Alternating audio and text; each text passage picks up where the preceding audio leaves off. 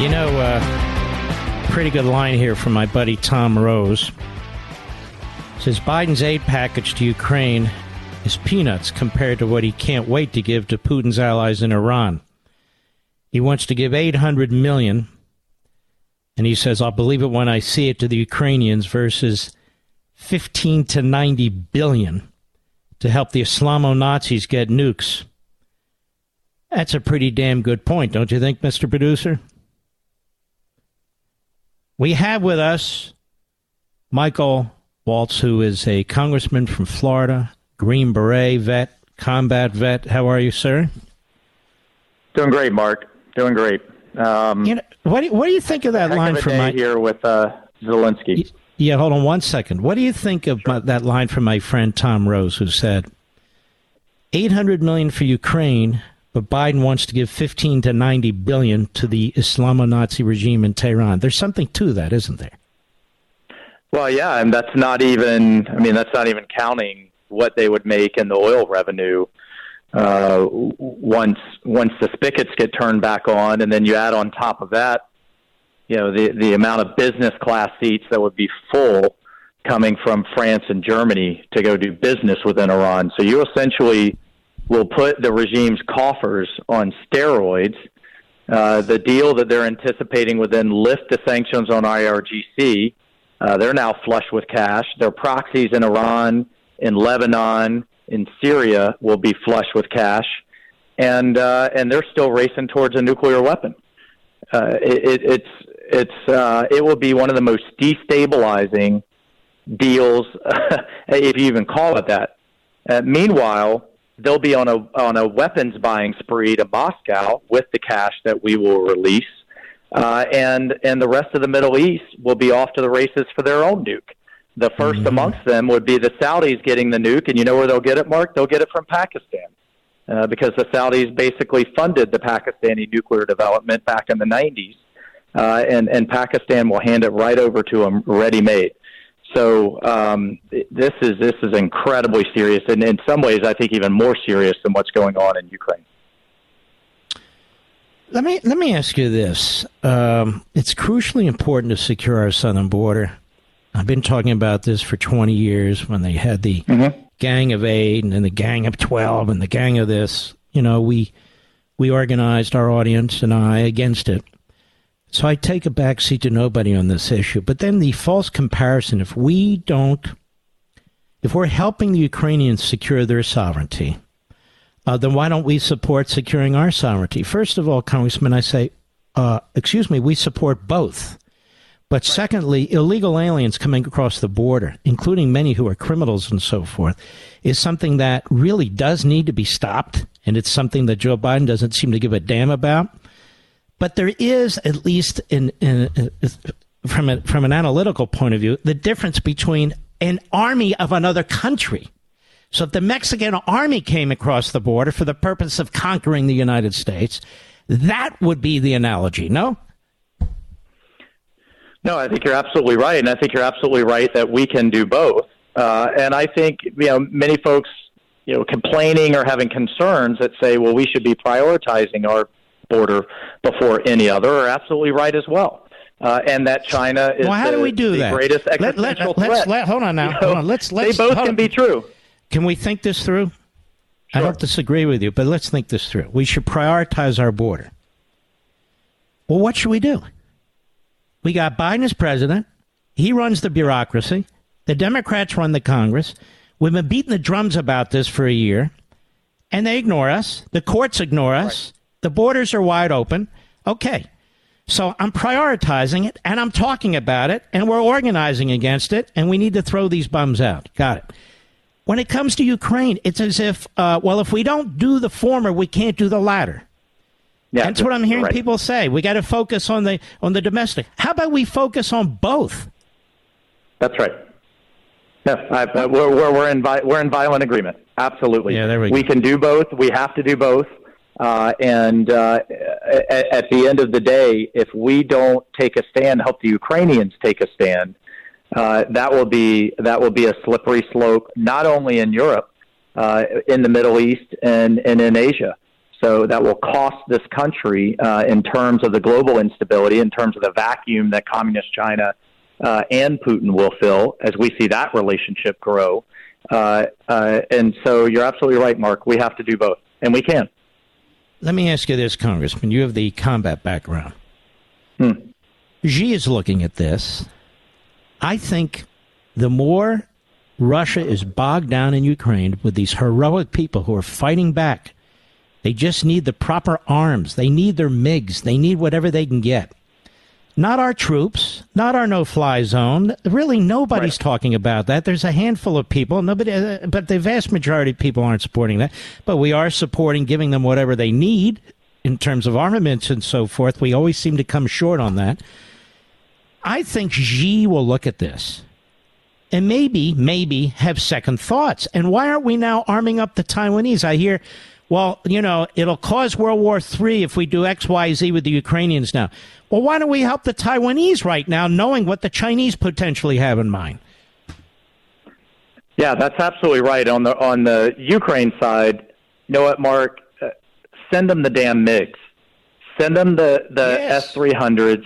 Send them everything we possibly can that they need and that they've been asking for. I was out there last year, and they were asking for all of these systems that Biden is finally, reluctantly, passively getting around to providing. On the Z issue, I think Z sees an opportunity to literally put Putin in his pocket. You are seeing banks in China begin to salivate at the buying opportunities in the Russian oil and gas sector, and particularly in the critical mineral sector, to shore up the Chinese economy, to shore up their supply chains, and to get even more global dominance than they already have in some of those critical sectors: lithium, cobalt, manganese, all of the things that make our modern economy go. So I think the economically, the Chinese see a buying opportunity and to make Putin a junior partner to Z and to create dependency from Russia on Z, because it's going to be the only backdoor that they have with this sanctions regime once it gets fully in place, if Biden would truly put it fully in place. In terms of militarily, you're absolutely right. We just met with the Taiwanese ambassador just a few days ago. They need to have Harpoon anti-ship missiles. They need to have sea mines. Our National Guard is beginning to work with theirs so that they can have a defense in depth, an insurgency, and a resistance. They have to be able to buy time until we can come help. And Mark, you and I and others have to constantly remind the American people, why does Taiwan matter? If Taiwan goes, Z then controls 50% of the global economy, 40% of global trade, access to South Korea, Japan, Australia, Malaysia. It will turn us into a continental power, and we will no longer be a global leader. And the threat briefings are telling us that Z will be prepared militarily within the next 5 to 8 years. But yet, when I go over to the Pentagon, they're looking at 10, 20, 30-year timelines to buy what we need, and they're dragging their feet on providing the Taiwanese what they need. It's a huge disconnect. Congressman, can we hold you over after the bottom of the hour here? Yes, sir. Absolutely. More questions for Congressman Waltz. We'll be right back. Michael Waltz is the congressman from Florida's 6th Congressional District. By the way, what towns are in that district? Oh, Daytona, home of NASCAR. I live in St. Augustine, which is the oldest city in America, by the way, continuous city. And it's in Northeast Florida. We touch Cape Canaveral and then up the coast to Jacksonville. It was Ron DeSantis's district in Congress when he ran for governor. I ran for his seat. You know, I'm a citizen of Florida now. Amazing. Many great Americans, 1,000 a day, are coming 1,000 a day. Peninsula of freedom. So all are welcome. Now, who is the congressman south of you? A gentleman by the name of Bill Posey, who represents Cape Canaveral proper, and then south of that would be Brian Mass, combat veteran. That's my congressman. Double Brian amputee. Mass. He's a good man. He's a great man. He's literally given half of himself for this country, and also served over in the IDF. Yeah, he's absolutely fantastic. But you are too, Congressman. I mean, you have quite a combat record in your service, and you're still at it. I want to continue here. Tell the American people, I've discussed this at some length, but you tell the American people from your perspective why Ukraine does relate to our national security interests. Yeah, well, this morning, Mark, I felt like members of Congress this morning when Zelensky was reminding us of who we are, which you do in your book, American Marxist, in terms of reminding us of our values. And I felt like members of Congress must have felt in 1939 and 1940 when Winston Churchill was, practically begging the United States to step up against the authoritarianism that was marching across Europe then. I have zero doubt in my mind that if Ukraine went the way it went in 2014 under Obama, which is what I believe Putin assumed and the intelligence showed is what he assumed it would happen. It was easy in Crimea, it was relatively easy in eastern Ukraine, and the world did nothing. That next would be the Baltics, portions of Poland, Moldova. I mean, fully and truly recreating the old Soviet Union. That, coupled with the true threat that the Chinese Communist Party is to us, is not a world that I want my kids growing up in. A world where we have a country led by Democrat socialists or a world led by Chinese communists. So we have to take a stand now, and the Ukrainians are willing to do it, and they're doing it on their own. All they ask for are the weapons to fight Putin's army. Why is Iran a national security interest for us? Yeah. Well, if Iran, we've seen now the type of nuclear blackmail. The world is being reminded of the type of nuclear blackmail that a country with a nuclear umbrella can force in terms of forcing its will, in terms of the actions that it's able to undertake, and how limited or constrained we are to deal with it. That's why we were able to go into Kuwait in the 1990s and kick Saddam out, but we're not able, should we choose to do so, necessarily to go into Ukraine because of that nuclear umbrella. Imagine that with Iran. And not only imagine that with Iran, but we will have a full-blown nuclear arms race in the Middle East. The Saudis will not stand for it. The Emiratis, the Turks, and others will all want their nukes. And any type of nuclear exchange, even if it's limited, in the Middle East would be the end of the world.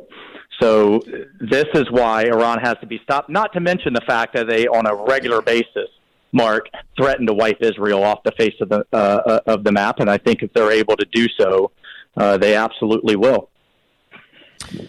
I have found, not in every case, but a lot of cases, the sort of Putin wing of the Republican Party, I've been calling it for about a month, or the Putin wing of the Democrat Party, the Putinites in the media, that they feel the same way towards Iran in many ways. When Soleimani was taken out by Trump, they thought that was a provocation. And I'm listening and I'm thinking, are these people out of their minds? What are they talking about? How do you view this?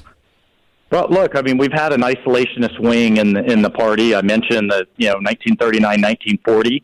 We had it in 1992, Pat Buchanan. I mean, we still have it, and we will have it. It's a relatively easy and cheap soundbite to say, bring the troops home, focus on, we need to be building roads here, not there. What it doesn't do is then say, okay, well, global terrorism still fully intends to hit us at home. I want to fight it abroad, not in our backyard.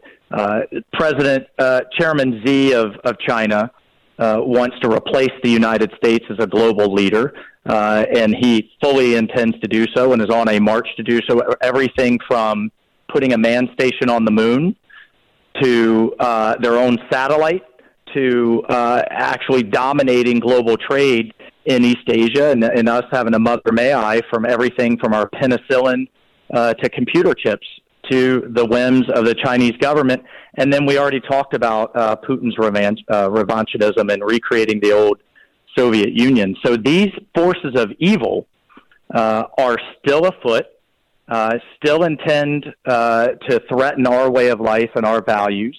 And if we do not continue to stick to a fully funded military that is capable of establishing deterrence, that is capable of preventing wars, that is capable of defending our interests around the world, if the United States doesn't lead, then who will? And finally, Mark, to your point on Soleimani, let's just rewind the clock and look at what Iran was up to just in the months prior. They attacked global energy supplies in Saudi with a sophisticated drone and cruise missile attack. They were attacking international shipping. They attacked our embassy. They killed an American on a base. And only then, finally, with a limited precision strike that caused zero collateral damage, did President Trump take him out. And all of that nonsense and all of that instability stopped. Deterrence was restored. And final piece, same with Russia. More Russians died under President Trump's leadership than in any modern American presidency when 300 Russian mercenaries dared to try to attack U.S. troops in Syria. Trump ordered them to be bombed. Putin saw American steel, and he stopped. These authoritarian regimes are emboldened by weakness. They are deterred by strength. They will push until they feel American steel, until they're punched in the nose. And that mentality is what Biden has walked away from. And that's why we're seeing the world on fire. I think you're exactly right. Do you think your viewpoints are a minority or majority within the Republican House? Well, the Republicans in the House? Mark, I hope I didn't lose you there. Do you think your viewpoints are a majority or minority view in the Republican House? Did we lose him, Rich? I would like him to answer that question. Well, we'll see if we can get an answer to that. So, Michael, Congressman, one more question here, and that is, do you think your views, which are traditional Reaganite conservative views based on prudence, not ideology, when it comes to national security, do you think that's the majority view of Republicans in the House? I do. No, absolutely. It is absolutely the majority. The belief in deterrence and peace through strength, in American leadership, in projecting our values, is absolutely the prevailing view. We've got a couple of loud voices. Of course, the mainstream media wants to magnify them, but I'm absolutely confident. And you know what? A lot of the Rand Pauls and the isolationists in our party have been awfully quiet the last couple of weeks because their view is, while it may brief well, it's simple. It doesn't actually hold up. And Mark, it's going to get even worse as we see global disruptions to our oil and gas supplies, as we see now wheat, the price of commodities. Yeah. All of that disruption and that chaos that has been underpinned, that has been prevented, and the global stability that's been underpinned by American leadership and by the United States military for the last 70 years, we see these forces trying to undo, and we have to push back as hard as we can against it. All right, folks. I want to thank you, Congressman. Congressman will be on the Sunday show this Sunday. Michael Waltz is a terrific patriot, but more than that, he knows what he's talking about. That helps. Thank you, Congressman. Take care of yourself. Okay. Thank you, Mark. Talk to you soon. God bless. He will be on the program Sunday, and we will have a big-time special guest as well, which I can't mention, I think, until tomorrow night's show. That's what I'm told. But we do appreciate you watching Life, Liberty, and Levin every Sunday, 8 p.m. Eastern Time. If you can't watch it live, obviously you can DVR the program. You can DVR it automatically every Sunday. Can't you, Mr. Producer? You know how to do that. Yours is on every Sunday. It's like the podcast for this program. A lot of people prefer listening on a pod. Fine.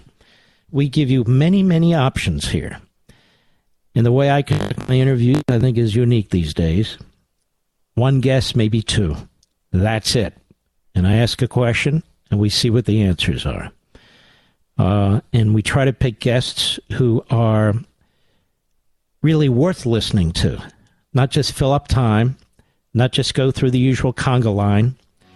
And I found Congressman Waltz to be really superb in that kind of a format. So we will be talking to him, but we will have as our first guest another very big-time special guest. Again, I will tell you at the time, or tomorrow, if I'm able to. We'll be right back.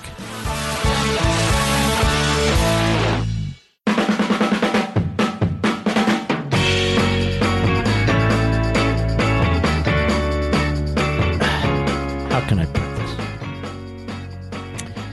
You've probably wondered, some of you in your lives, why wasn't the United States more active with the rise of the Third Reich and the rise of Tojo and fascist Italy? Why wasn't the United States more active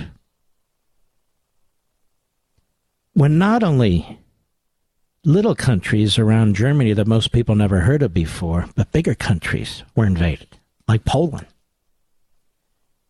and attacked like England?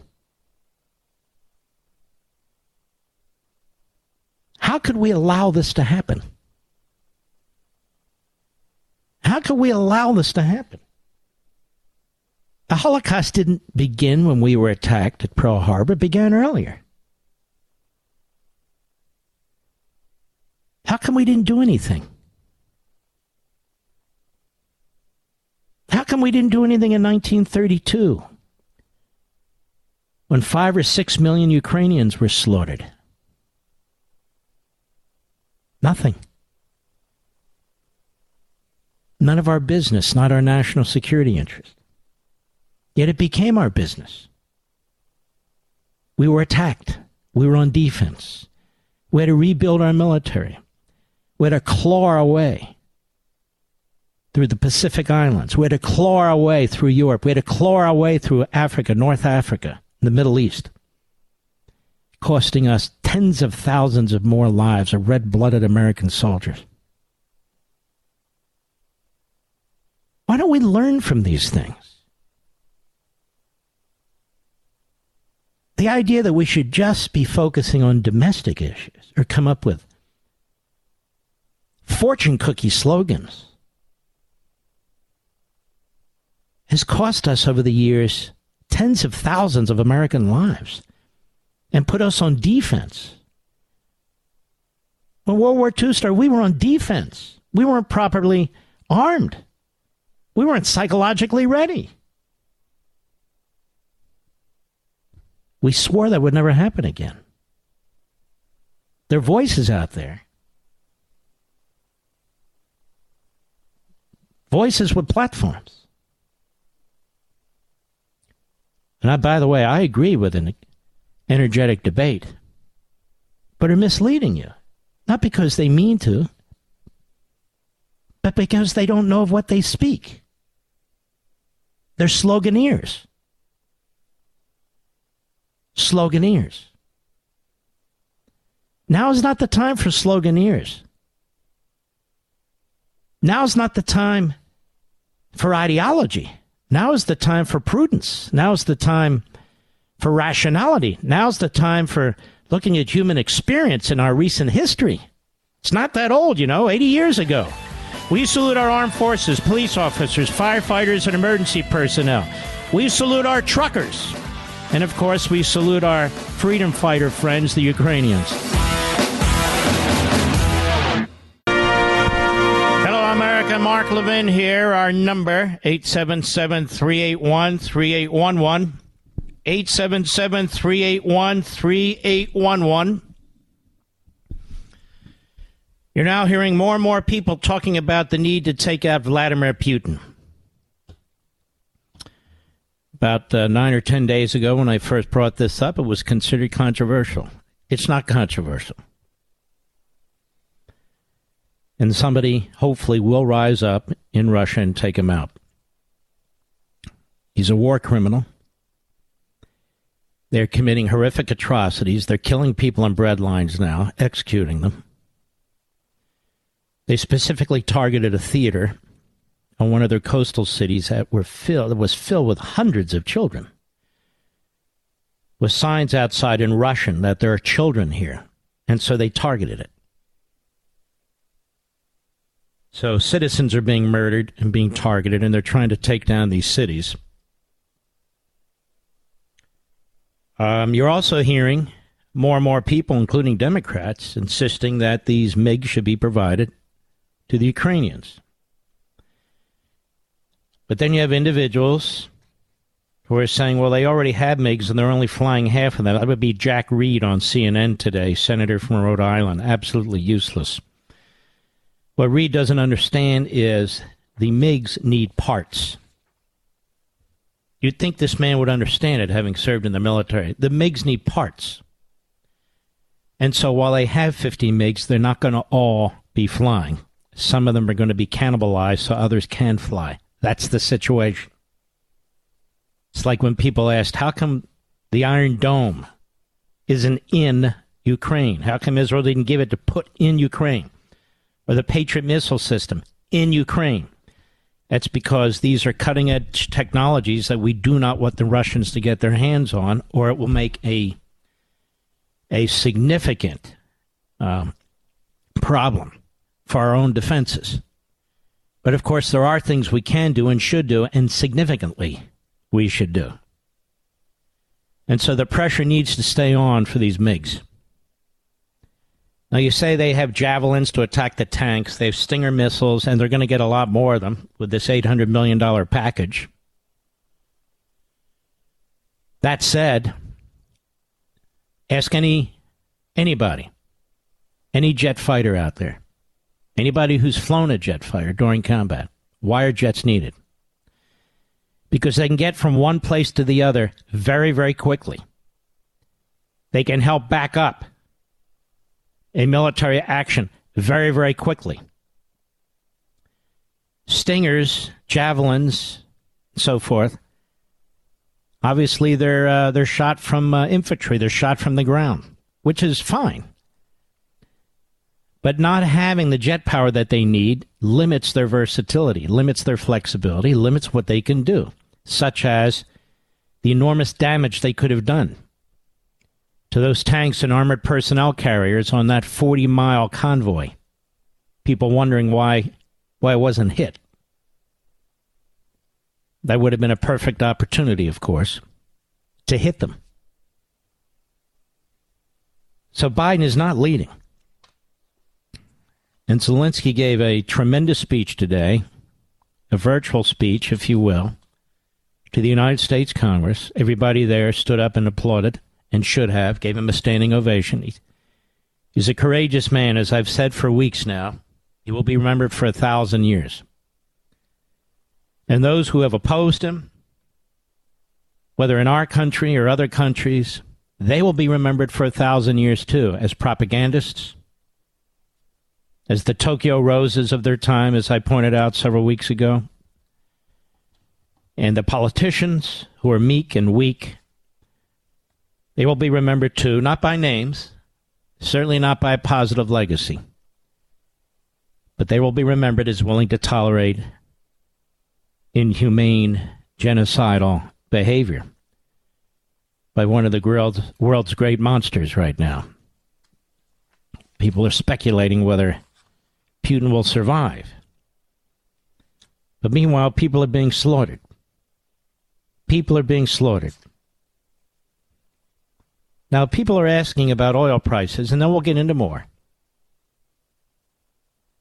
That the oil companies are profiteering. Ladies and gentlemen, I've heard this since I was a kid, since the 1970s, when OPEC colluded in order to drive prices up. And the goal and the purpose was to make America energy independent in our own country, so it wouldn't matter if OPEC colludes or anything else takes place outside our borders. And we had actually achieved that. Joe Biden destroyed it.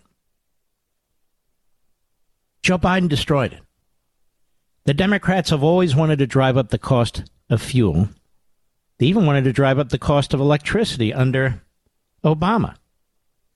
Now they peddle electricity as if they think that just comes out of thin air. And they blame big oil. It's big oil that wants to drill. It's big oil that wants to transport. It's big oil that wants to refine. Now just think about how ludicrous this is. How ludicrous this is. They're not driving up the price of fuel, so when you say they're making all kinds of profits and so forth, let's say they are. Well, who's causing that? It's the government. It's the government. I heard one fellow on TV, a friend of mine, says so many years ago, we were paying this for a barrel. Now we're paying this for a barrel again, and yet the oil companies are charging more for gasoline. The oil companies aren't charging more for gasoline. The government has interfered in the market system in a way we've never seen before. And the government is driving up the price of fuel. Oil companies, like consumers, are responding to it, are reacting to it. You want to bring down the price of fuel? Increase the supply. You want to increase the supply? Turn on the oil and natural gas spigots. It's really that simple. In this regard, it's not Putin. It's not big oil. It's big government. It's big government. They talk about these profits that are being made. Your government took from you trillions of dollars over the course of the last 13 months. Trillions. It took from your children and your grandchildren wealth that they have yet to even create, and they're going to be burdened with this.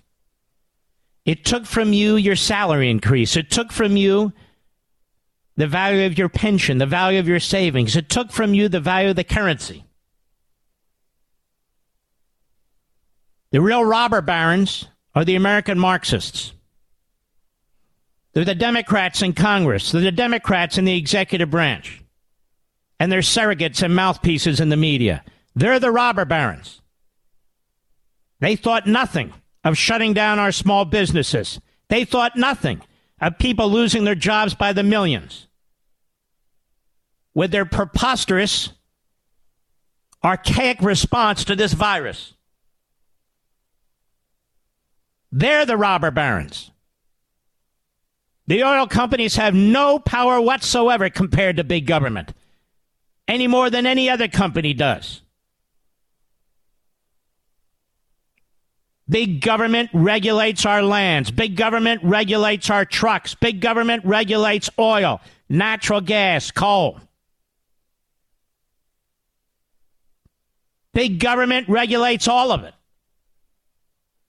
And then when their conduct results in higher prices, they blame the very people they're regulating.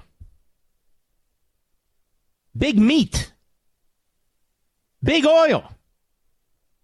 But notice, it's never big trial lawyer or big teacher union or big whatever it is that's part of the Democrat Party base that funds its existence. It's never big government or big bureaucracy or big regulations or big taxes. Never. The price of fuel wasn't going up under Trump. If oil companies have all this power, if they have all this power, why did they invent fracking? Why did they invent fracking that brings down the price of fossil fuels? Why did they invent oil pipelines as opposed to trucking oil and training oil? When in fact that creates efficiencies and brings down the price. Our oil companies are in business to make a profit. But what's going on now is not because of the oil companies. The oil companies have almost no say in what's taking place now. What's going on now is because of big government. Big centralized government that not only has power over the economy, but power over the law. They're the real robber barons. And for what? And for what? They want to investigate the oil companies. Why? Because they know that'll distract a significant percentage of the population. What happened to the hundreds and hundreds of billions of dollars that was supposed to go to COVID aid, that was spent as part of the trillions of dollars in debt? What happened to the hundreds and hundreds of billions of dollars that you barely hear about, that was stolen, that was given out in grants to people who weren't supposed to get them? What happened to that? Where is that money? Will they investigate that? No.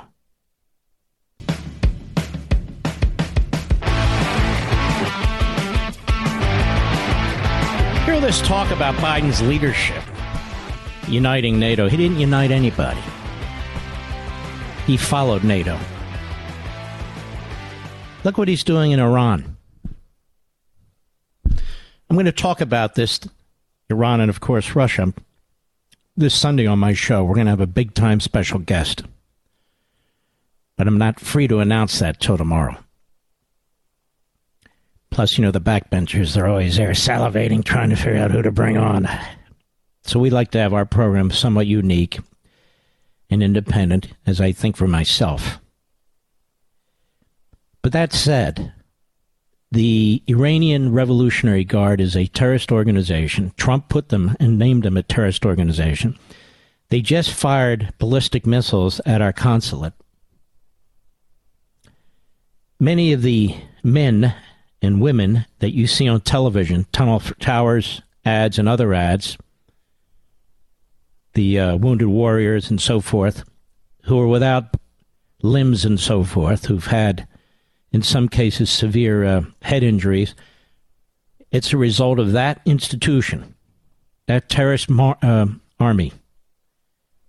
And Biden, reports are tonight, because he's not being transparent, he won't talk to the American people, he won't even talk to Congress, is considering lifting the terrorist label from the Islamic Guard in order to get them back to negotiating. You believe this, Mr. Producer? It is really unbelievable. Now let's think ahead, you and I. We think miles ahead. Taiwan. Shouldn't we be arming up Taiwan right now, ladies and gentlemen? They haven't been invaded yet. Shouldn't we be doing that? We don't need to consult NATO. We can talk to the neighborhood, of course. Australia, New Zealand, distant neighborhood nonetheless. Japan, South Korea and the others. We do have alliances. We have an alliance with Taiwan. Some ambiguity in it, but we understand what's intended. Isn't that the time now to do that? Because people, as I say, always ask me, what would you do? And I did a monologue on that. And I think we posted that, right, Rich? If I were president, what would I do? I laid it out. I'm not president. I can't do anything. But what we can do here is try and push the narrative. Try and push policy. Try and push principle. And I think so far we've been somewhat successful here. Not only on the domestic front over the past year, with the parents and critical race theory and the school boards and much more with American Marxism, but also in the past few months, pushing the agenda in dealing with Putin and Russia and support for Ukraine. And this whole idea that Putin gets to decide what the battlefield looks like is insane. He gets to decide what weapons can be used is nuts. Nuts. So while people talk about escalation, we talk about what? Deterrence. That's what peace through strength means. That was what Trump was all about. We talk about deterrence. Putin knows and needs to know more that we're extraordinarily powerful in the right hands of the right leader. That's where the weakness is, but nonetheless. I'll be right back. Nobody says it better than Mark Levin. I'll go with what Mark Levin said, because nobody could say it better. Call in now at 877-381-3811. That, of course, the great President Trump. As you know, Zelensky addressed Congress today via the internet. And I want you to hear a little bit of this. There's a lot more I want to get to, but I want you to hear a little bit of this. Cut one, go. This is a terror that Europe has not seen for 80 years, and we are asking for a reply, for an answer to this terror from the whole world. Is this a lot to ask for, to create a no-fly zone over Ukraine to save people? Is this too much to ask? Humanitarian no-fly zone, something that that Russia would not be able to terrorize our free cities. If this is too much to ask, we offer an alternative. You know what kind of defense systems we need, S-300 and other similar systems. You know how much depends on the battlefield, on the ability to use aircraft, powerful, strong aviation to protect our people, our freedom, our land, aircraft that can help Ukraine, help Europe. And you know that they exist and you have them, but they are on earth, not in the Ukrainian sky. They do not defend our people. I have a dream. These words are known to each of you. Today I can say, I have a need. I need to protect our sky. I need your decision, your help, which means exactly the same you feel when you hear the words, I have a dream. Cut two, go. Right now, the destiny of our country is being decided. The destiny of our people, whether Ukrainians will be free, whether they will be able to preserve their democracy. Russia has attacked not just us, not just our land, not just our cities. It went on a brutal offensive against our values, basic human values. It threw tanks and planes against our freedom, against our right to live freely in our own country, choosing our own future, against our desire for happiness, against our national dreams, just like the same dreams you have, you Americans. Mm-hmm. And cut three, go. Today it's not enough to be the leader of the nation.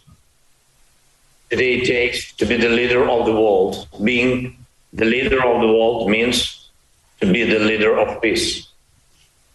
Peace in your country doesn't depend anymore only on you and your people. It depends on those next to you, on those who are strong. Strong doesn't mean big. Strong is brave and ready to fight for the life of his citizens and citizens of the world, for human rights, for freedom, for the right to live decently and to die when your time comes, and not when it's wanted by someone else, by your neighbor. Today, the Ukrainian people are defending not only Ukraine. We are fighting for the values of Europe and the world, sacrificing our lives in the name of the future. That's why today the American people are helping not just Ukraine, but Europe and the world to keep the planet alive, to keep justice in history. Mm-hmm. And most members of Congress say they were quite taken by this speech. I know it's difficult because of the translation, but it was very moving. And It's very strange, this debate over the MiGs. They say they must have them, the Ukrainians, and we say it won't help them. Now, who are we to believe? Well, we believe them. I mean, I can tell you now, if a country's invaded, you're going to want a larger air force. And also, we're going to be transferring Soviet-era anti-aircraft missile systems to Ukraine to help them take out these jets. I just wish a lot of this had been done earlier, all the lives that could have been saved. Joe Biden was asked at the White House today about the MiGs. Cut 6, Mr. Producer, 6. Go. Mr. President, what will it take for you to send the Polish MiGs that President Zelensky is asking for? I'm not going to comment on that right now. I'm not going to comment any other than what I said. So he's not going to comment on it right now.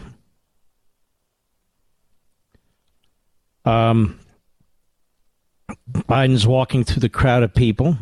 He's asked by Jackie Heinrich, who's actually quite a good reporter at Fox, and he's asked, is Biden a war criminal? Listen carefully. Cut 7, go. Mr. President, after everything we've seen, are you ready to call Putin a war criminal?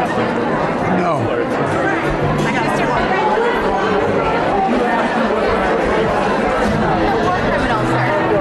I think he is a war criminal. So first he said no. I think as he walked away, started to have second thoughts because he knows he is, and he knew how that would come down. He circles back and says to her, you asked me whether I would call, is Putin a war criminal? Oh, I think he is a war criminal. Now, the Russians claim to be offended by this. I say, who cares what offends them? Who cares? Because he is a war criminal. Kevin McCarthy at a press conference today, the Republican leader in the House, cut 10, go. We need to put a stop to this. And I think greater pressure, greater armament, and why the MiGs were not provided weeks ago, as many of us requested, put them at a disadvantage.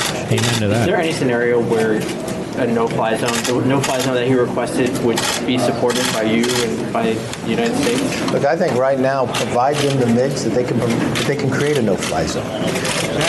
The entire time, speaking with those in Ukraine and the president himself, he's never asked for American men or women to be in a battle.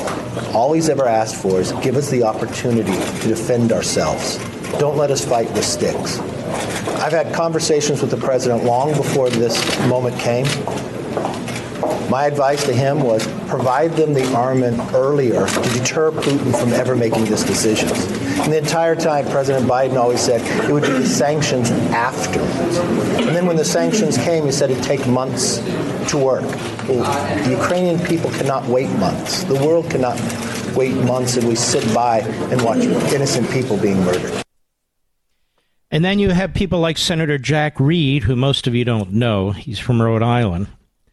He just keeps his seat warm in there, but he does vote hard left all the time. They don't really need MiGs. Cut 11, go. A lot of your colleagues, mostly Republicans, but even many Democrats, say, give him the MiGs. Give Ukraine the MiGs. Take the MiGs, MiG-29, Russian-made fighter jets, Soviet-made jets that Poland has offered, and give them to Ukraine.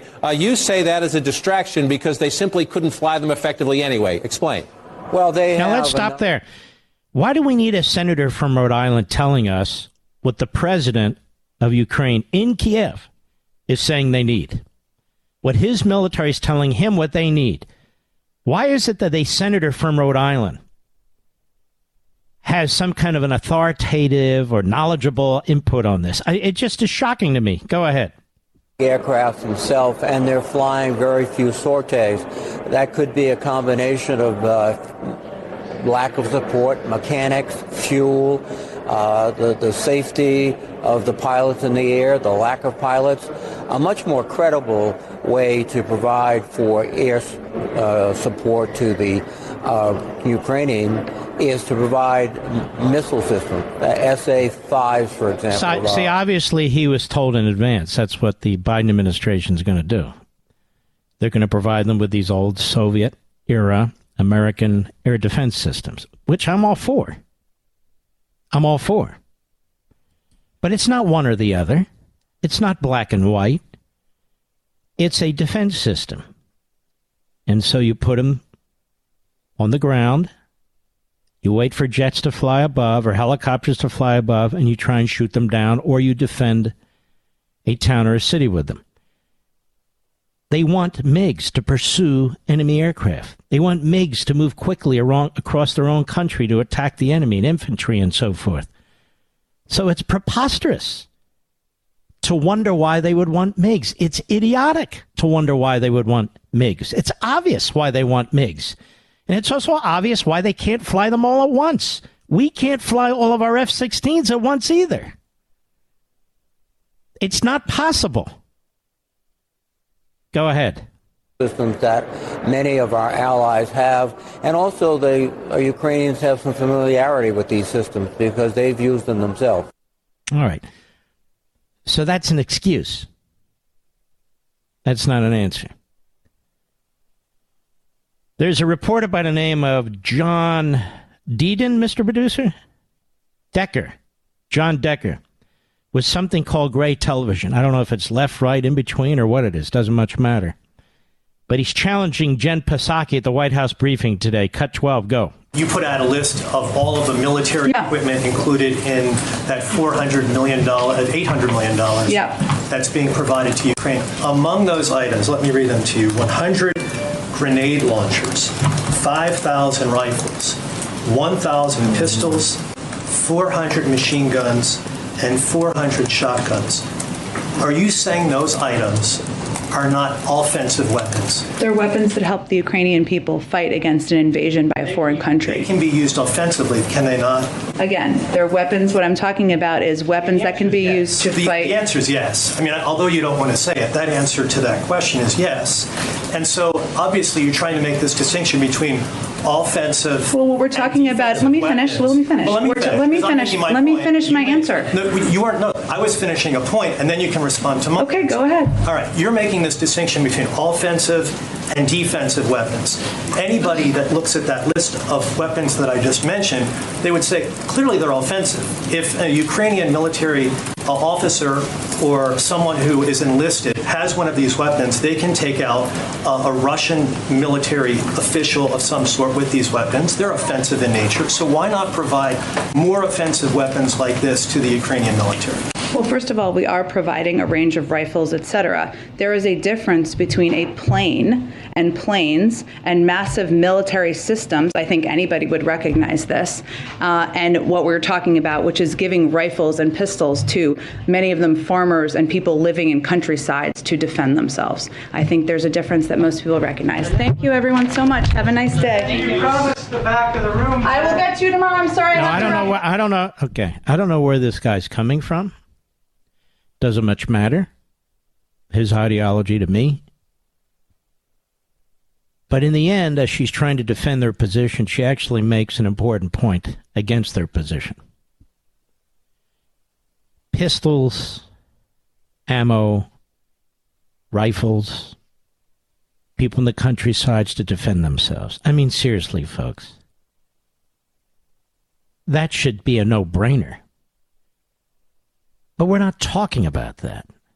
We're trying to prevent the Russians from getting to these places before they do, and do the kind of slaughter that they're doing. And so you need an array of weaponry. That's what we have. That's what other countries have, an array of weaponry.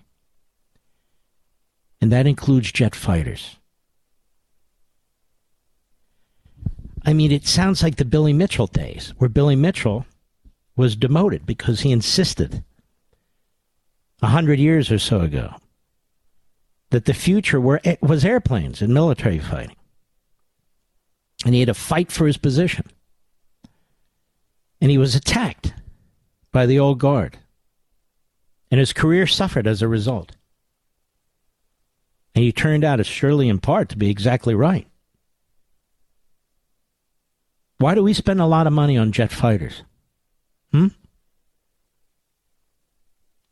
Because we have We have defensive systems. Why do we spend a lot of money on jet fighters?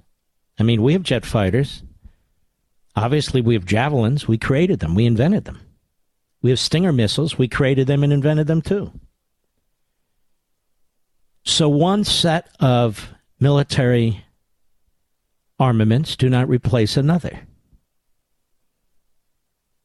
It's because Biden put the kibosh on it. And when you go out there and put the kibosh on something and then you say it'll start World War III, you box yourself into a corner. I wish they would stop saying this will start World War III, that will stop World War III, because this is effectively allowing Putin to define the battlefield. You don't talk like that. Certainly not in a time of war. I'll be right back. Mark Levin.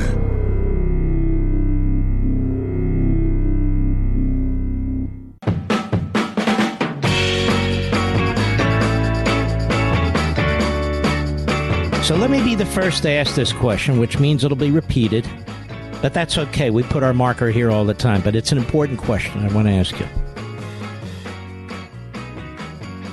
Donald Trump, the first time around, was impeached based on a fraudulent setup. A transcript of a call he had with President Zelensky that was perfectly legitimate and perfectly fine. And on the face of that transcript, there were no threats. There were no demands you investigate Biden or I'm going to withhold military aid. In fact, he didn't withhold military aid. He gave the Ukraine more military aid, offensive military aid, including those javelins, than Obama did. Obama sent them basically food rations and blankets. People are standing up and applauding Zelensky. He's a hero. He's a courageous man. He's a truth teller. He'll be remembered for 1,000 years. So when President Zelensky of Ukraine said in that phone call that Donald Trump never threatened him, he didn't feel that he was ever threatened. He didn't feel there was some quid pro quo. He should have been believed back then, too. He should have been believed back then, as should our president, Donald Trump. An absolute phony attempt to take out Trump. Zelensky said, no, there was no quid pro quo. You know, it's interesting to me, and I do not want this to be etched as part of my epithet, Mr. Producer. In the last 24, 48 or so hours, the media have done a pretty good job of covering this war. I'm not talking about the fraudulent journalists who basically are opinion makers dressed up as news people. I'm not talking about that. What I'm saying is the White House press corps has done a pretty good job of questioning Psaki. And I want to encourage them to keep it up. Now, I know they won't, particularly as the election gets closer. I know they won't, particularly if Donald Trump decides to run for president. So I don't want to be, Mark says to me. No, I wrote a whole book on this. I know what I think, and I say what I think. But if you look at the last 24 to 48 hours, what I'm saying is they've done a pretty decent job of pressing Psaki. It's not that I'm sitting here watching the entire press conference, but pieces of it. They've done a pretty good job. I just wish they would remain that way throughout, but they won't. You go right to inflation, you go right to food prices and everything else, and most of them, not all of them, I have to say that, regurgitate the party line. The big oil. But, you know, if you give them just a little salute from time to time when they actually conduct themselves in a way that deserves some credit, maybe they'll appreciate that. I think that's what's happened with Bill Maher, who feels, I think, freer now than ever to question the intelligence and the positions and the viewpoints and the agenda of the woke left. But I don't exist to pat people on the head like that. I'm just saying it's an observation of mine that This last press conference and the one before were pretty tough on Psaki. I'm glad about that. And when you get again to domestic affairs, it's a different ballgame. When you actually have an election going on, of course, they're 100% behind their man or woman and against our man or woman. Got that.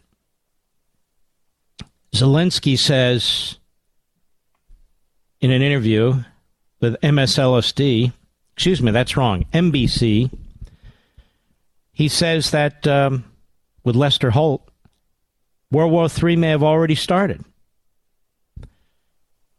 Now, as you know, I've said World War III has already started. The question is whether it can be contained, and it can be contained if we're smart about it. We're not smart enough about it.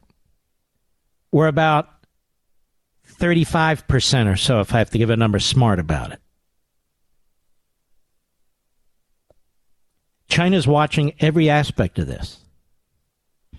Should Russia lose in Ukraine, which would be the best result? You even have people say, well, if Putin loses, then what? What are we going to do then? I mean, excuse me? If Russia loses, even broadly defined, if Russia loses, you think China will be thinking about that, Mr. Producer? Yeah, I think so too. I think so too. Who do you think Taiwan's rooting for? Who do you think the NATO countries are rooting for? Who do you think the Arab Gulf states are rooting for? Israel's rooting for, even if they don't speak out about it. Yeah, I think it's quite understandable, because if Russia is defeated or stalemated or something to that effect, that sends a signal all over the world. That's why I call these Ukrainians freedom fighters. They are literally freedom fighters, as far as I'm concerned. Freedom fighters. And we want them to defeat the Russians. And from a humanitarian perspective, they need to defeat the Russians in order to defend their people. Their people are being slaughtered. What is our national security interest? There's so many interests, it's hard to know where to begin. As I've explained from day one, if this bleeds into NATO, we have an obligation to help defend our NATO countries. So if it spreads to NATO, you could in fact have a world war.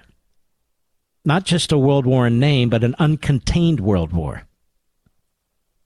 No question about it.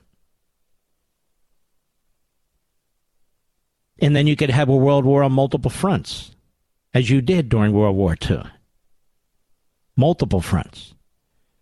Where the axis of evil, whether it's Iran, whether it's communist China, whether it's fascistic Russia, are all moving on all fronts. And we are not prepared for that. We've not built up our military enough. We've not spent enough money. Psychologically, we're not prepared for that. There was a poll that came out the other day I meant to get to, where it said 38% of the people in the United States would not defend the United States if it was attacked. They would leave. Did you see that, Mr. Producer? They would flee. Many of whom, by the way, were Democrats. Why don't they just flee now? Wouldn't that help us? Just flee now.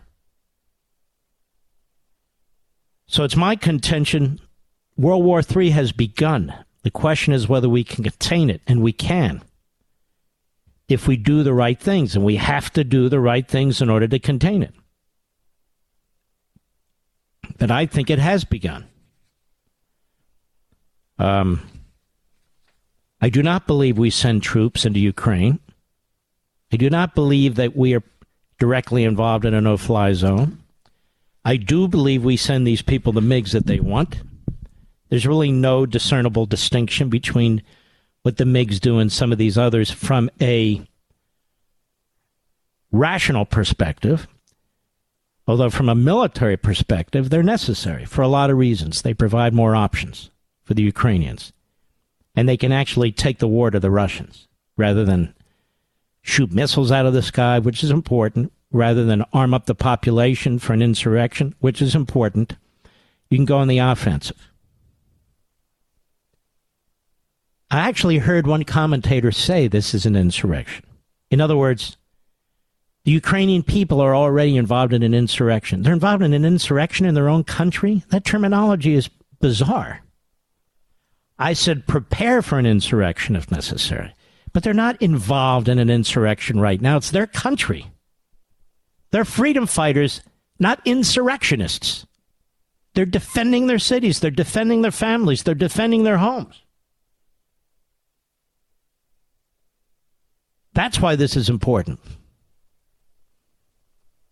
And it is important. It's important. You see how important it is now to have allies, like our allies in Europe? You see how important it is? It's important not just for commercial purposes, although that's important, but for military purposes. It's important. We need their support just as they need our support. That's why you have allies. That's why you have bases overseas. So you can forward position troops, you can forward position armaments and so forth. So you don't have to lose American lives trying to claw back territory, but you already have a base or so there. And we don't use those for imperialistic or colonialistic purposes. That's what the left says, but that's not us.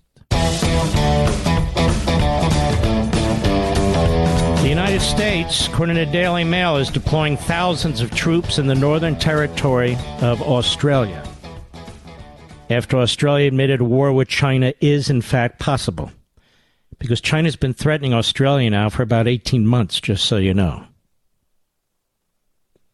A former top CIA operative says it's too late for the United States to prevent Iran from getting nuclear weapons without military action. They're too far along. They've progressed too far. This is what's going on in the world, which is incredible. We're talking about nuclear weapons all over the place here. There was a piece in the Gatestone Institute International Policy Council website by Khalid Abu Tomeh. And it's really quite compelling. It says, in a message directed at the Biden administration and the other Western powers involved in the Vienna negotiations, this is with Iran, led by Russia on our behalf. The Arab country said that Iran and its terrorist militias are continuing to create chaos and instability, especially in Syria, Iraq, Yemen, and Lebanon. The Arabs, including the Arab League, are telling the Biden administration that, in their view, it is not only Iran that threatens their security, but also its terrorist proxies, including Hamas, the Palestinian Islamic Jihad, Hezbollah, and the Houthis in Yemen. The Arabs are clearly worried about the financial and military aid that Iran is providing to the terrorist groups. Any deal with Iran will further strengthen these groups and encourage them to step up their terrorist attacks.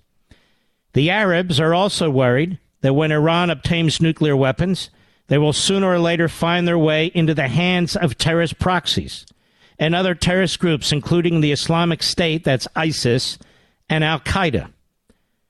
The president, that is Biden, is deaf. He cannot be trusted. Ali al-Sarraf, Iraqi political analyst, said. If the Biden administration and its friends reach a new deal with Iran's mullahs, we are likely to see more Arabs come out against the United States.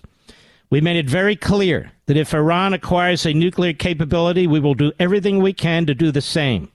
This is the Saudi Minister of Foreign Affairs, Adel al-Jubeir, to CNN a few years back. The Arabs consider Iran a lethal threat to their national security and the stability of the entire Middle East and other parts of the world. If the Biden administration is going to align itself with the mullahs, it will lose the support of the Arab and Muslim allies who feel bitterly betrayed and fear that nuclear weapons will end up in the hands of these very mullahs and their terrorist groups. So you see, it's not just Israel, although Israel is quite concerned, extremely gravely concerned. What appears to be an 11th hour and desperate warning to the Biden administration against striking a deal with the Iranian regime. 4 Arab countries have expressed deep concern over Iran's ballistic missile program and ongoing support for terrorism. In a statement issued in Cairo on March 9, you haven't heard this, have you, America? The Arab Quartet Committee, Saudi Arabia, the United Arab Emirates, Bahrain, and Egypt said that Iran continues to interfere in the internal affairs of Arab countries and play a role in sowing sectarian discord among them by supporting and arming terrorist groups such as the Houthis and Hezbollah militias. The statement was issued amid growing concern in some Arab countries that the United States and other Western powers could reach a deal with Iran to revive the 2015 Joint Comprehensive Plan of Action, also known as the Iran nuclear deal. Do you realize in so many ways how peaceful the world was when Trump was president? Now, obviously, there were wars and things, but nothing like this. Nothing like this. And so you would think when Chuck Todd on Sunday chooses to do an attack on Trump, he should instead show the successes of the Trump foreign policy and national security decisions and go ahead and compare them with Biden. But instead, he brings in these reprobates because he happens to be one himself. Iran poses a threat to the security of Arab states and impedes regional and international efforts to resolve issues and crises in the region through peaceful means, the committee said, the Committee of 4. Remember what was going on there when Trump was president. The Abraham Accords, peace breaking out everywhere, and the Iranian economy was dying, as was their missile program.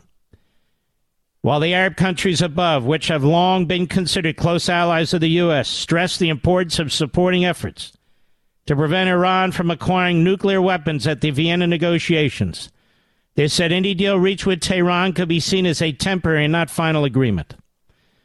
That's ridiculous. Reflecting the Arabs' distrust of Iran, the Arab countries emphasized the need for strengthening the International Atomic Energy Agency, the IAEA, their monitoring role over the Iranian nuclear program, and a message directed to the Biden administration and other Western powers involved in the Vienna negotiations.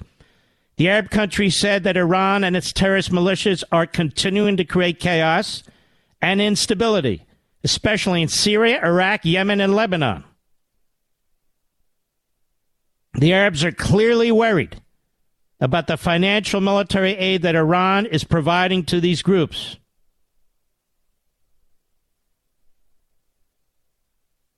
All right. I've pretty much covered this.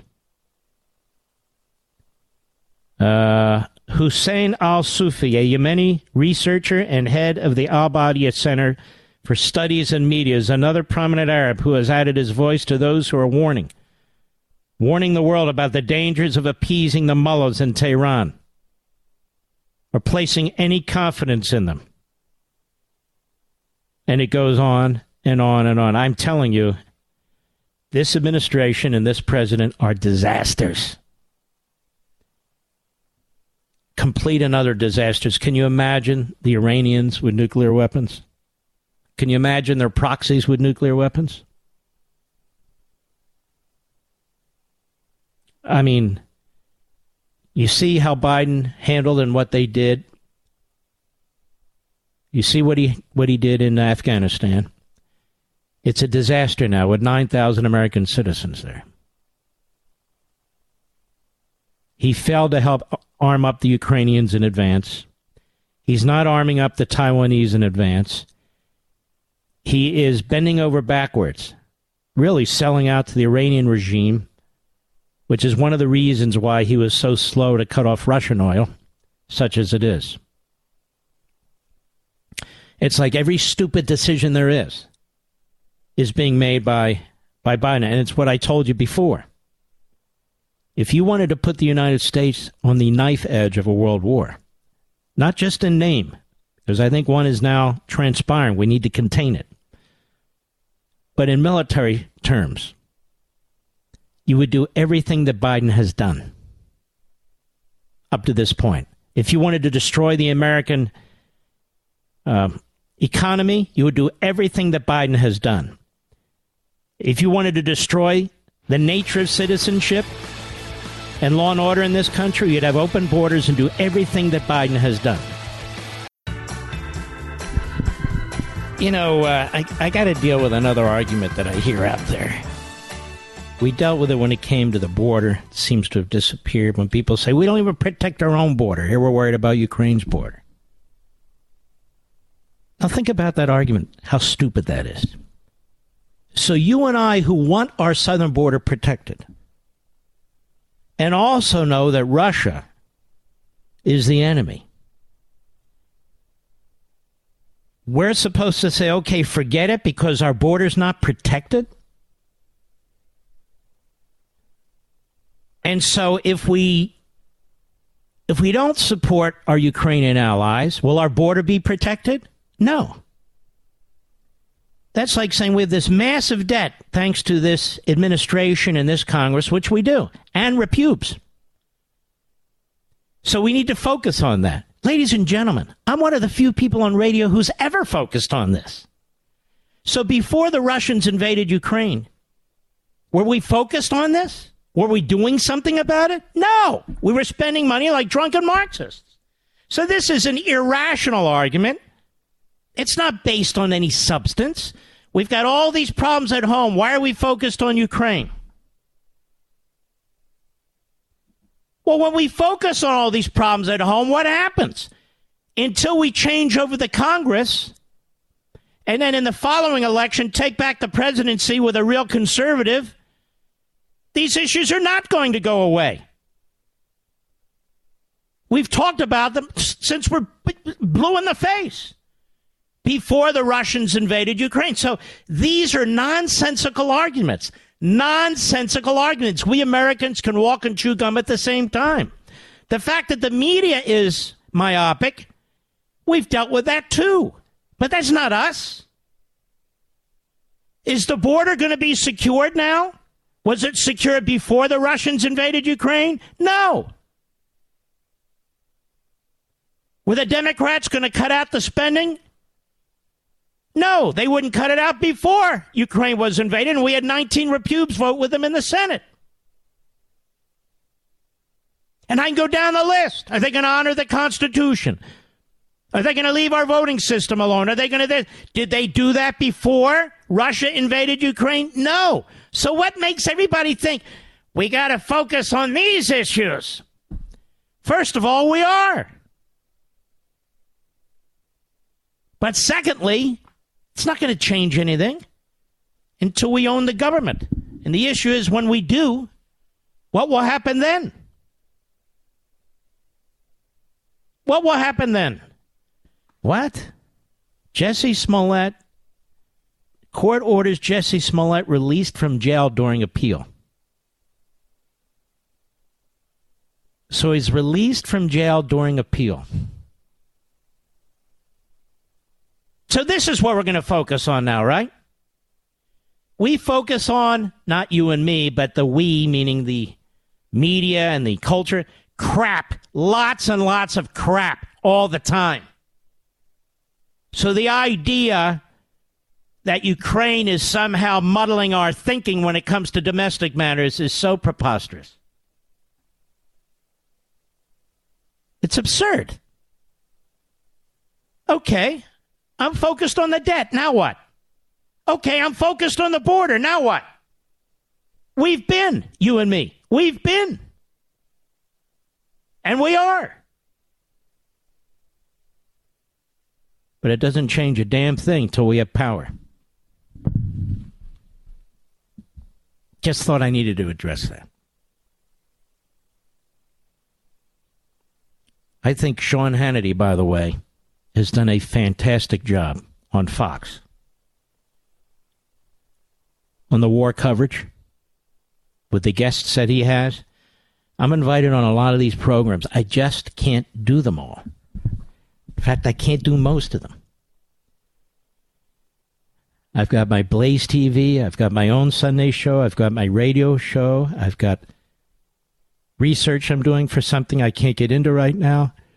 I just can't keep popping up all the time on TV. I can do it when I can now and then.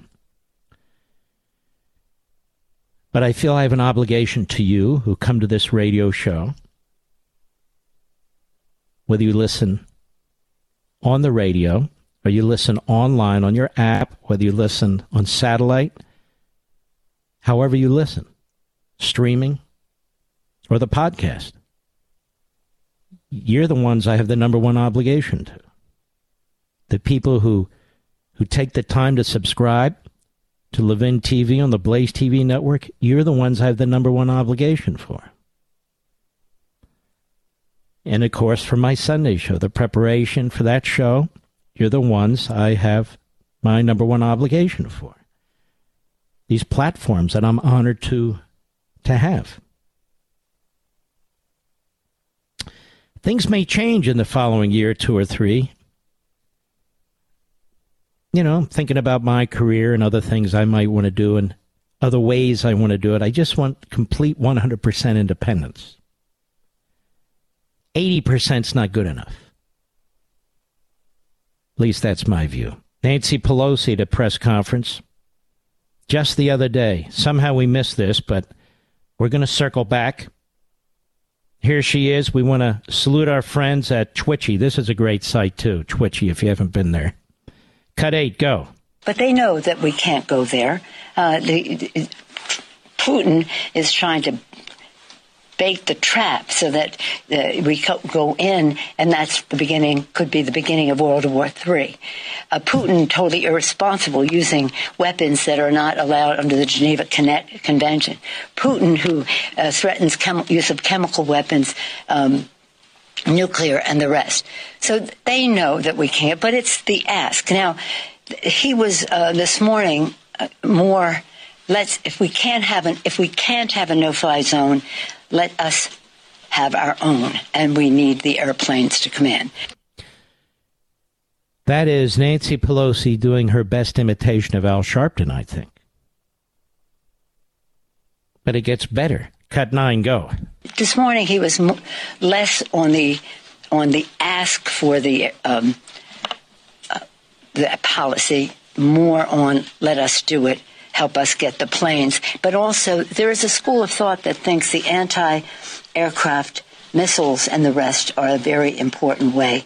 Myself, when I see those tanks, that 40 miles of tanks, I'd like to take out those tanks. I mean, I think that them having more planes might be useful, but that I'm not a military strategist.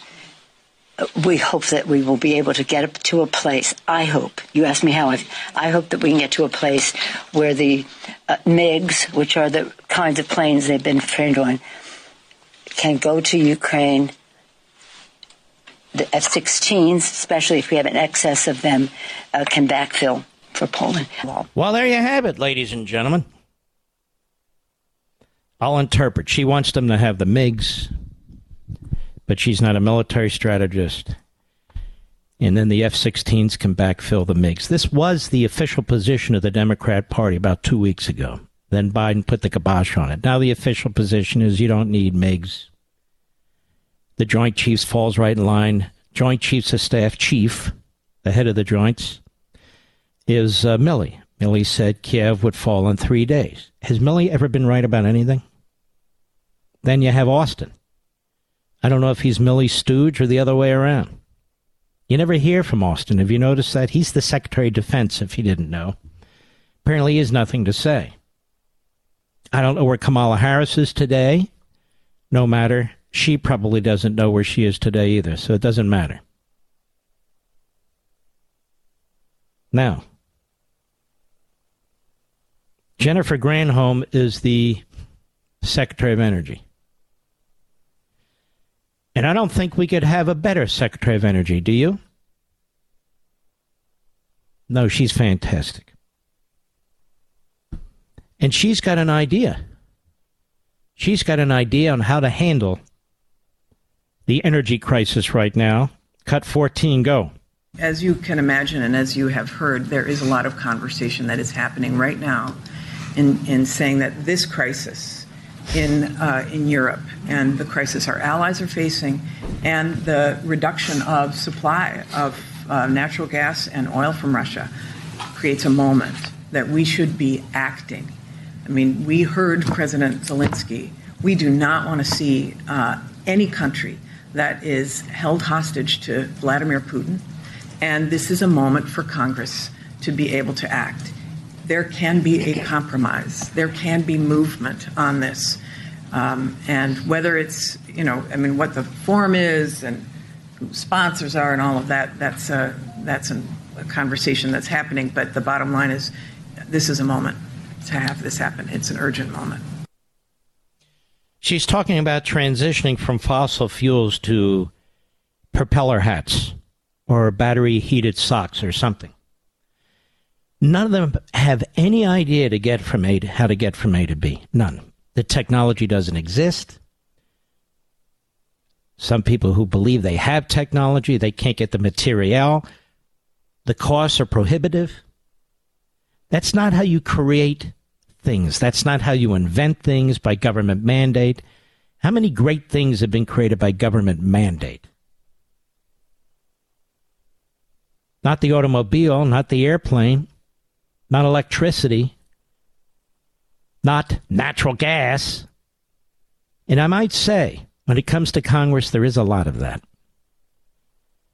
Natural gas, if we could just figure out how to bottle it. Come to think of it, maybe not, Mr. Producer. It's an amazing thing to hear the discussions we have, all the excuses. They're nonsensical for not supporting allies. Well, you want to send your kids there? I don't want to send anybody's kids there. And nobody's suggesting that. You want to get us into World War III? No, I don't want to get us into World War III, and nothing I suggest will get us into World War III. Well, our border's open. Why don't we focus on our border rather than somebody else's border? Well, shouldn't we focus on both borders? And we've been focusing on our border, and little damn good it's done until we throw these bums out. Well, there's an awful lot for us to tackle. Look how fast they move on Ukraine. What about us? I heard this one last night. Well, what about us? We're focusing on these things, whether it's our kids' education, critical race theory, defending capitalism and all the rest. These arguments are nonsensical. We need to organize, bottom up, middle out, as Biden says. We're doing that. We need to leave no conservative behind. We're not. But on the other hand, we do have a United States military. We have red-blooded Americans who are in that military. We do have alliances. We do have allies. There are domino effects that happen. China's watching what's happening to Russia. Iran is moving at warp speed to get nuclear weapons. Is that when we look at Iran? After they've gotten nuclear weapons and they're aiming their ICBMs at our cities? That's too late. That is too late. Then what are we going to do? So you want to be steps ahead. It's like with Taiwan. What are we going to do when and if China invades Taiwan? Should we do something now to help them? So yes, we look at our border.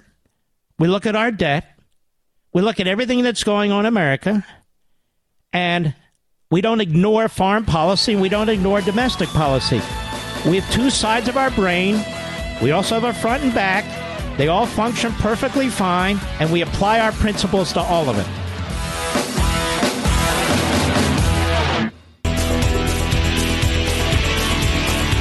Ladies and gentlemen, I want you to help me decipher something. I want you to help me decipher something. Joe Biden at the White House today, it's number 19, Mr. Producer, on the Reauthorization of Violence Against Women Act. I want you to listen to this, seriously. And hat tip to Rumble. Cut 19, go. So we established a new civil rights cause of action for those whose intimate images were shared on the public screen. How many times have you heard, I'll bet everybody knows somebody somewhere along the line, that in an intimate relationship, what happened was the guy takes a revealing picture of his naked friend or whatever in a compromising position, and then literally, in a sense, blackmails or mortifies that person. Send it out, put it online. You know, Mr. Producer, I must live a very cloistered life.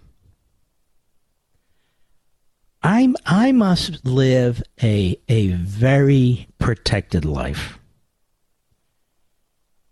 I don't know anybody who's done this, do you? You don't either? Mr. Call Screener, does he know anybody? You don't either. That's three of us. What is it with the Democrat? Is this, I mean, I don't know who Biden knows. He knows Biden. And Tara Reid never got her day in court, that's for sure. And by the way, folks, just so you know, you say, Mark Levin, why didn't you have Tara Reid on? We asked her. Remember, Mr. Producer? We never heard back. Because, you know, for her to come on me might taint her credibility, of course. So, reauthorization of the Violence Against Women Act, and it now includes the use of naked pictures. Do women ever take pictures of naked men and threaten them? I have to assume that happens from time to time. But again, I live in a cloistered world. No pictures as far as my life goes. I can't speak for everyone else. Why do you need pictures, Mr. Producer? Perverts, right. Why do you need a picture of... I don't understand it, quite frankly. So you need... I bet everybody knows. Now, he knows somebody, his son Hunter, right? Son Hunter's taking videotape. And I wonder if that's covered by the Violence Against Women Act. So there we are. For those who say we need to focus on domestic affairs and not just Ukraine, they did, apparently. And they also froze the time, daylight savings. So now we have that too. So they're very, very busy. And they want to spend hundreds of billions more on COVID. Did you hear that one? Oh, yeah. Oh, yeah. And we're not deporting illegal aliens who come from virtually any country. So I'm focused on domestic affairs. I don't like what I'm saying. So I guess I shouldn't be looking at Ukraine because, you know, I'll get a headache. But I want to play this one more time, not to be provocative, but this is your president. And all of you must know somebody who's taken pictures of somebody who was naked and posted them online in a compromising position.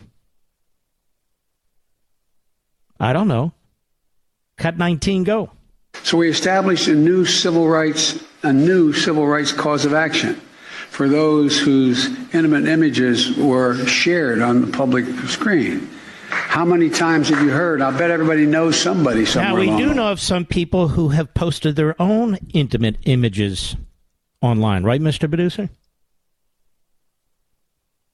So do they have a cause of action against themselves? Or are they the victim, or are they the perp and the pervert? Which are they? Can they be both parties? I'm just curious. The famous case where Breitbart brought up that. You remember all that stuff? Go ahead. That in an intimate relationship, what happened was the guy takes a revealing picture of his naked friend or whatever in a compromising position, and then literally, in a sense, blackmails or mortifies. Can I be honest with you, folks? If I were president of the United States, I'd be embarrassed to even get into all this stuff. Of all the things you have to talk about, of all the things going on, would you bring this up?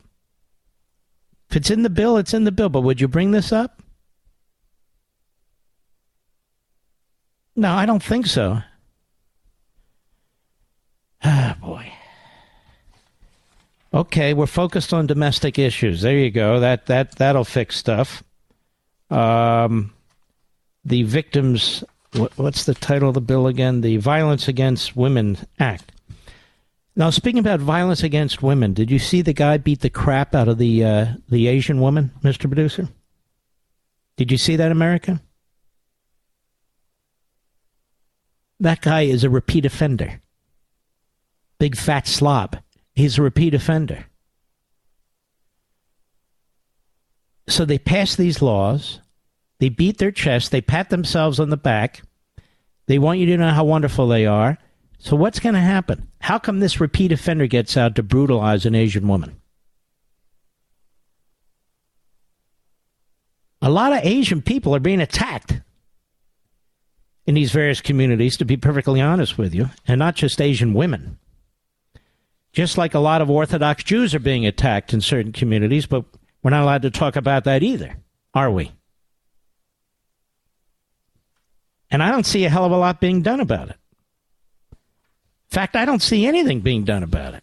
These people have, they're repeat offenders. We're going to have a great guest in a few minutes, but I wanted to get to one other thing. This was a piece I saw in the Wall Street Journal.